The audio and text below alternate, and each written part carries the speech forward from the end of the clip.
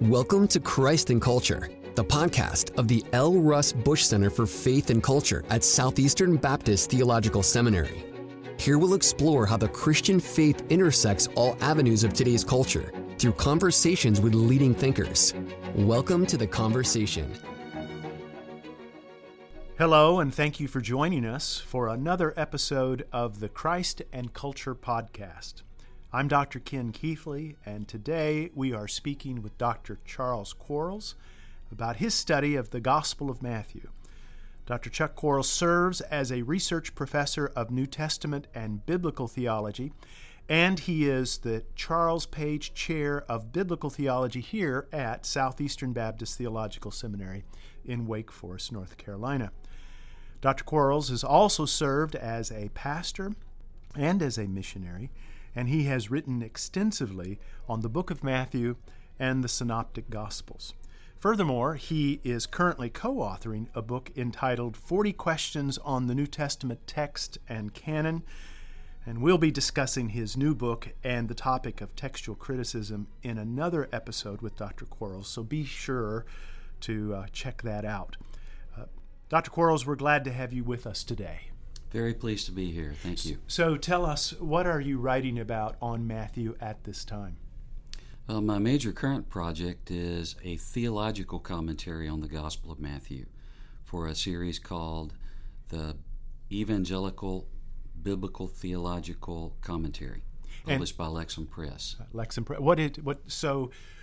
Tell us who your target audience is for a commentary of that nature, and what contribution does a commentary of that sort make? Well, the primary audience is a pastor, and my goal is to encourage pastors to preach with a stronger doctrinal emphasis. I'm very concerned about the doctrinal anemia of the evangelical church, and would like pastors to seize the opportunity to emphasize and articulate the great doctrines of the Christian faith in sermon after sermon after sermon through the Gospel of Matthew. So who was Matthew, and why is he writing the Gospel? I believe that the author of the Gospel is the Apostle Matthew, otherwise known as Levi the tax collector. And he writes this Gospel in order to emphasize several Christological themes: Jesus' identity as the Emmanuel, God in human flesh, the new David, the new Moses, the new Abraham. The Gospel of Matthew is written with a strong Christological emphasis that I'm afraid many overlook. So he's writing this. What does he have in front of him?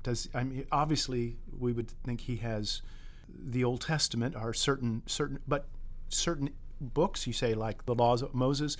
Would he have Mark in front of him? What do you understand him to be working in? Good question. It's clear that the Old Testament is a primary source for the Gospel of Matthew. Matthew is very frequently quoting and alluding to the Old Testament, sometimes with his explicit fulfillment formula. These things happen so that it might be fulfilled, which was spoken by the Lord through the prophets, saying that we see a number of times in the gospel. But even when he's not using the explicit fulfillment formula, he's often highlighting through allusions how Jesus fulfills the Old Testament promises.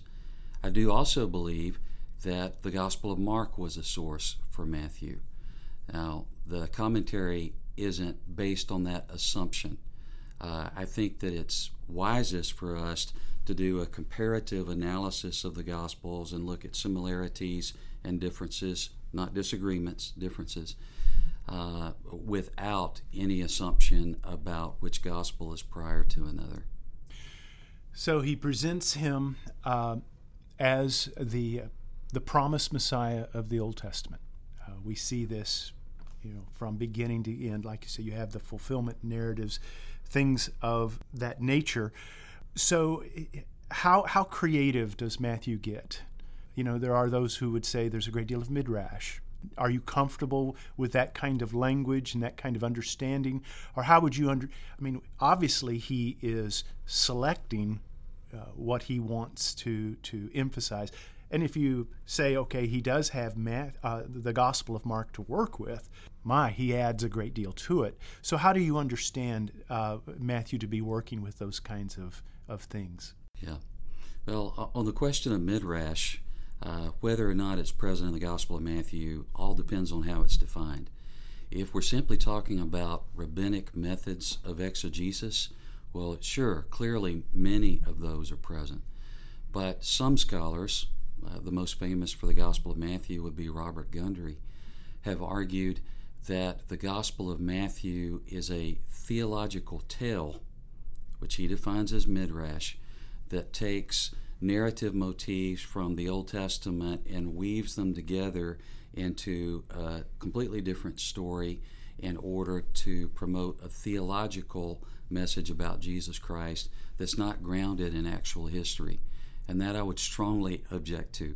I actually wrote my PhD dissertation in response to Gundry's views. So you would be someone who would be very comfortable affirming the historicity of what we're reading. Yeah, absolutely. I think it's vitally important.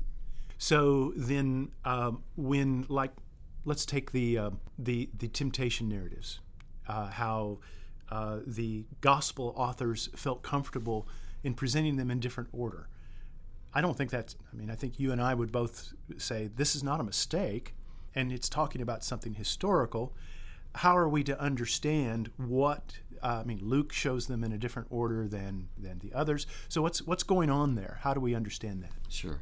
I think that most of the differences, not disagreements, between the Gospels that we find are an effort on the part of the Gospel writer to highlight the theological significance of the actual event. They do not change events, they do not create events, but they report them in such a way that their significance becomes clearer to their particular audience. We're accustomed to opening an English translation and sometimes finding the words of Jesus in the Gospel of Matthew, for example, in red letters, and we assume that that is a verbatim, word-for-word quotation of what Jesus said. If we compare the Gospels, Matthew, Mark, and Luke, side by side, that will quickly be challenged because sometimes a Gospel writer phrases Jesus' statement one way and will find slight differences in the parallels, clear parallels, in another Gospel account. But what we have to realize is that many of the sayings of Jesus in the Gospels are along the lines of what we would call today indirect quotations. And as long as the Gospel writer is true to Jesus' intention and meaning, there is no problem with him rephrasing in order to clarify Jesus' intention to his audience. So would you be comfortable with making the distinction between the words of Jesus and the voice of Jesus? Is that what you're getting at? Right. And so, I think that for a lot of lay listeners not familiar with the way things were communicated in the first century, and perhaps they're not familiar with many of the ways that things are communicated in the 21st century, that they would struggle to understand that distinction. Can you go ahead and explain just a little more? Say, like on the Sermon on the Mount. Okay. Let's use the example of the Beatitude, where the Lord Jesus says, "Blessed are the poor," in the Gospel of Luke. But in the Gospel of Matthew, a clear parallel, the statement is, "Blessed are the poor in spirit." Now, which is the original form that Jesus spoke in his native Aramaic? Really hard to say. I suspect that Luke preserves for us the original form. And what Matthew is doing is spelling out more clearly for his audience Jesus' intention. Because the poor in the Old Testament are not just an economic category, they are a spiritual category. They're people who, because of their poverty, have an intense sense of their dependence on God and reliance on Him, just for their survival from one day to the other. And Matthew wants to emphasize the spiritual intention Jesus has behind that category. So he's not changing Jesus' message. He's just clarifying Jesus' intention to his audience. So Jesus is speaking to an audience that had some expectations. In the Gospel of Matthew, does Matthew subvert those expectations? Does he present those expectations? In other words, what was the messianic expectation of Jesus' original audience? And in what ways did Jesus fit that? And in what ways did he completely overthrow it? All right. Good question. He fulfilled some of their expectations. It's clear that the ancient rabbis were expecting a Messiah who would be a descendant of David, who would be the fulfillment of the prophet like Moses prophecy of Deuteronomy 18. I think he exceeds their expectations by being not only royal but also divine. Jesus' favorite title for himself in the Gospel of Matthew and the other synoptics is not Messiah, Christos, but it's actually the Son of Man, used with far, far greater frequency by the Lord Jesus. And I think the reason he prefers that title is because that enabled him to define messianic expectations in light of the clear teaching of the Old Testament prophets without all of the assumptions of the rabbinic teachers of the day. And some of those assumptions would be? I don't think that the rabbis in general were expecting a Messiah who was deity incarnate, God in human flesh. Their view of deity really didn't even permit that. But when Jesus uses the Son of Man title, he's alluding to Daniel 7:13 and 14. The Son of Man figure comes on the clouds of heaven, which is a theophanic description. And he's distinct from the Ancient of Days. He is. And then he is worshipped, would be the best translation of the Aramaic term that Daniel uses, by people of every nation, tribe, and tongue. He is also given authority over all of the peoples of the earth, power, dominion, and so forth. And that suggests that he's the fulfillment of an element of the Ancient of Days prophecy in Daniel 7 that immediately precedes, where the Ancient of Days sets up thrones, plural, and then opens the book and convenes court. Since Jesus is given royal authority and dominion in the very next vision, it is clear contextually that one of the thrones that was set up by the Ancient of Days is for the Son of Man, the Lord Jesus. So Jesus, the Messiah of heavenly origin, is actually enthroned alongside the Ancient of Days in the book of Daniel. And some of the rabbis recognized that. But when rabbis like Akiva taught that in the early 2nd century, they were actually accused of blasphemy and of affirming a view that belonged only to the heretics, the Christians. I'm convinced that Akiva was exegeting the Old Testament accurately. And many ancient scribes evidently thought so as well. Our earliest manuscript of the Septuagint, which is the Greek translation of the Old Testament, actually has the Son of Man vision read this way: and he came as the Son of Man and as the Ancient of Days. Very strongly emphasizing both the humanity and deity of the Son of Man figure. And so when Jesus calls himself the Son of Man, I'm convinced he is actually affirming his deity as clearly as any other Christological title that we'll find in the pages of the New Testament. So it's clear that he does fulfill some of their expectations, and he emphasizes, as you point out, with the Son of Man nomenclature, something that perhaps that they had left underemphasized.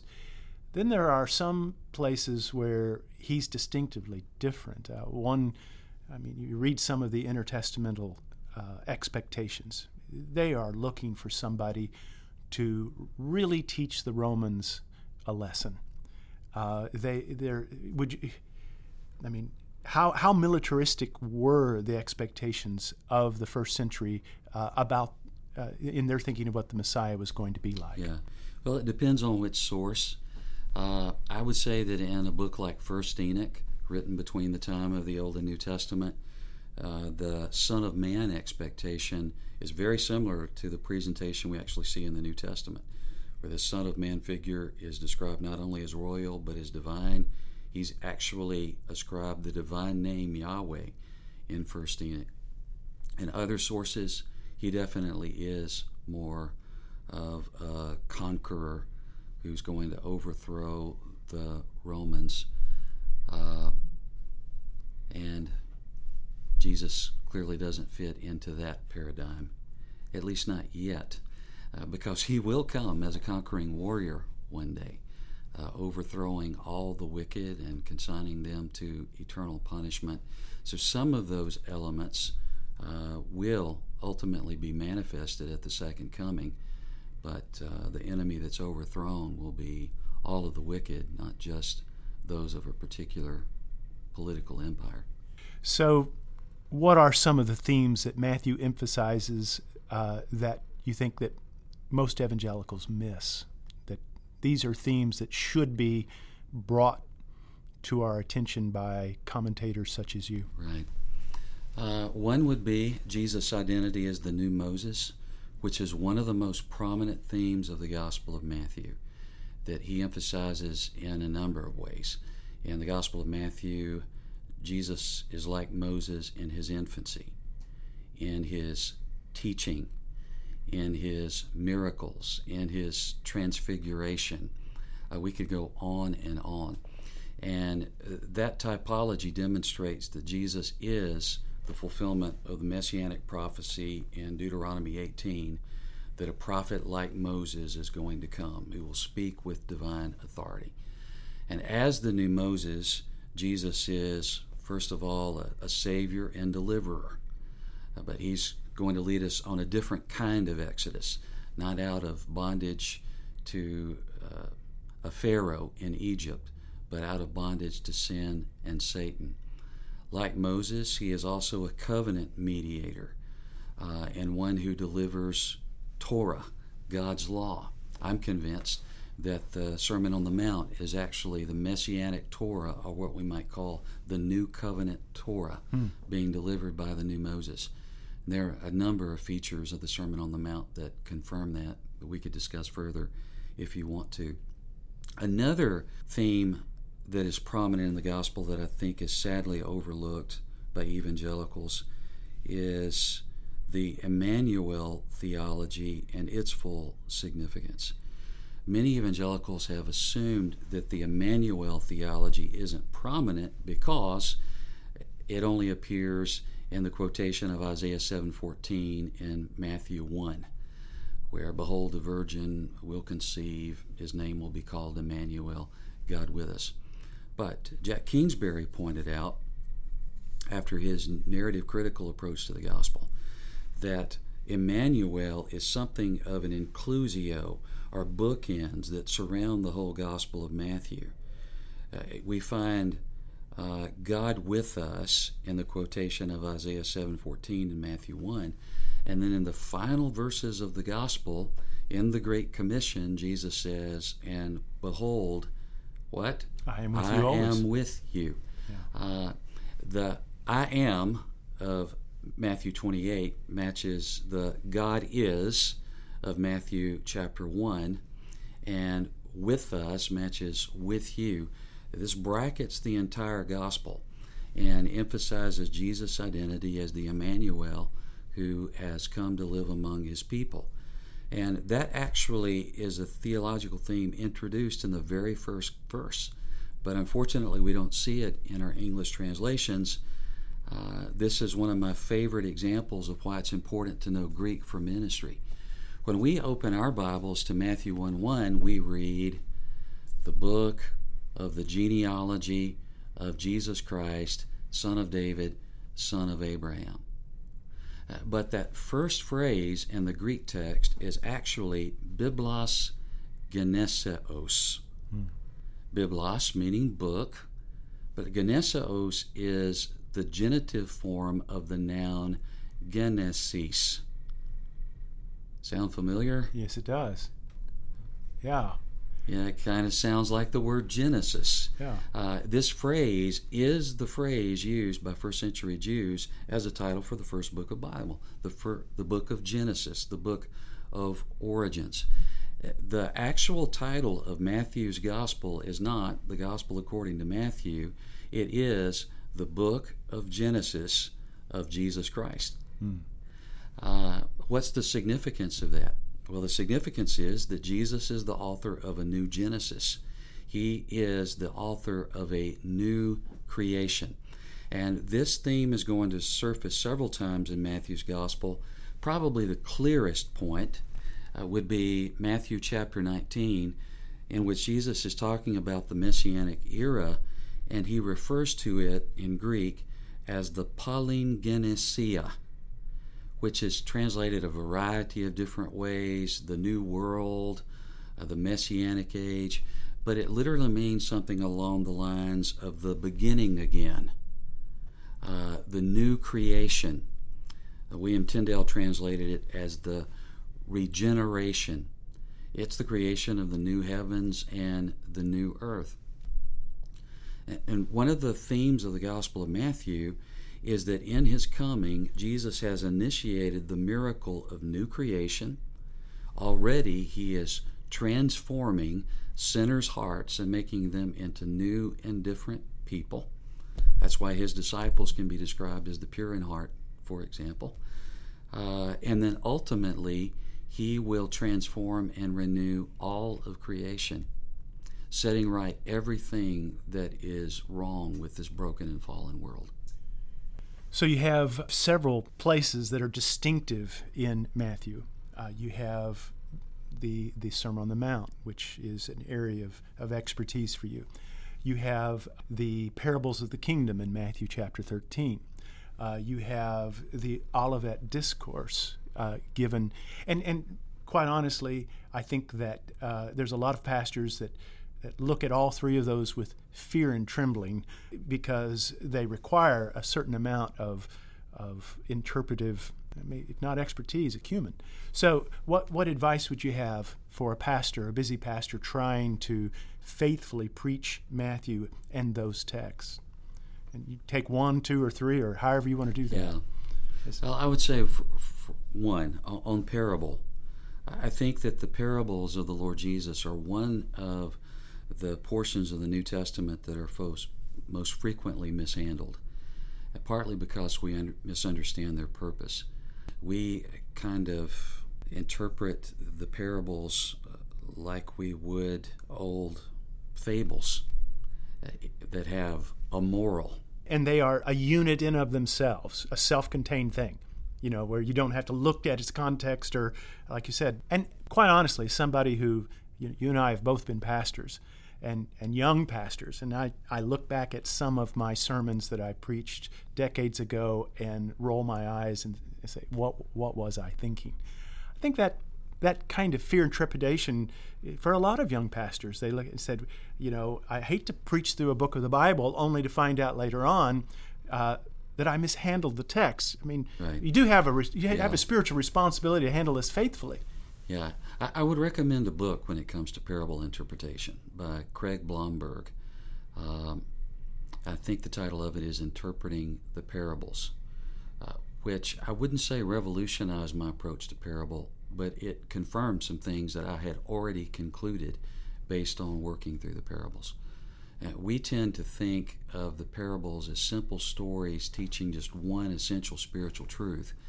And what we don't realize is that approach to parables is actually the result of the influence of a liberal German scholar named Adolf Ulicker. If you look at how Jesus interprets his own parables, they're clearly allegories, if by that we mean multiple points of symbolism teaching multiple truths. And that's the way Old Testament parables function. It's the way the rabbinic parables function. And it's the way Jesus interprets his own parables, at least most of them. So it's more like Pilgrim's Progress than it is Aesop's Fables. Yes. Yeah. More like. I wouldn't say exactly like. Yeah. I don't think that as many details are symbolic in Jesus' parables as we might find in Bunyan's work, but many of them are. And if we don't recognize that, our approach to the parables really will be impoverished. So what do you think of someone like Richard Hayes' book, Reading Backwards? Would you recommend a young pastor to read something like that to help them understand the Christological emphasis? Or what? I really do. I wouldn't agree with Hayes at every single point, but I think he's absolutely right that the New Testament authors quote the Old Testament not atomistically, and by that I mean snatching a little verse out of its context and applying it in a completely different way than the Old Testament authors would. Which is the accusation by critical scholars. Yeah. I'm convinced that that does not occur. Instead, the New Testament quotations of the Old are done with great sensitivity to the original context. The New Testament authors expect their readers in general to be familiar with that Old Testament context and allow it to be a guide to their understanding of the writer's appropriation. So I think our most important commentary on the Gospels is going to be the Old Testament. And when we start tracking down those quotations and echoes and allusions, then the meaning of the New Testament is going to come to light in a mind-blowing and heart-transforming way. So we've mentioned Hayes' book, we mentioned Blomberg's book on interpreting parables. Your book, say the title of it again on the commentary on Matthew, will be? Let's see, it's Evangelical Biblical Theology Commentary. Yeah, and mine's just the volume on Matthew. So for the busy pastor who is wanting to preach through Matthew, what commentary or other books might you recommend? All right. Well, this might sound self-serving, but I would recommend the Theology of Matthew that I wrote. It's a fairly short read, but it will introduce pastors to the major theological themes of the book. Jesus' identity as what I call the new creator. We're really talking about the Emmanuel theology there. The new David, the new Moses, the new Abraham. And then the book shows how those Christological truths are integrated with all the other areas of theology, like our doctrine of salvation, our doctrine of the church. I think that would be a good starting point. My favorite commentary on the Gospel of Matthew thus far would be the one by R.T. France. Just an outstanding work. And that's the NICNT series. That's correct. Yeah. For those who are really busy and don't have the time to wade through France, I would recommend David Turner's commentary on Matthew and the Baker Exegetical Commentary on the New Testament. He is masterful at taking complex truths and getting down to the nitty-gritty, boiling it down to a nutshell. It's really very, very well done.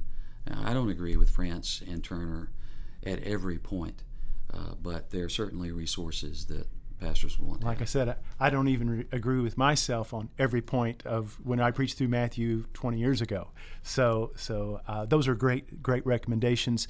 Dr. Quarles, thank you for sharing your insights with us about the Gospel of Matthew. Just talking to you about this is exciting, about studying the Gospels for how they present Christ to us in such a wonderful way.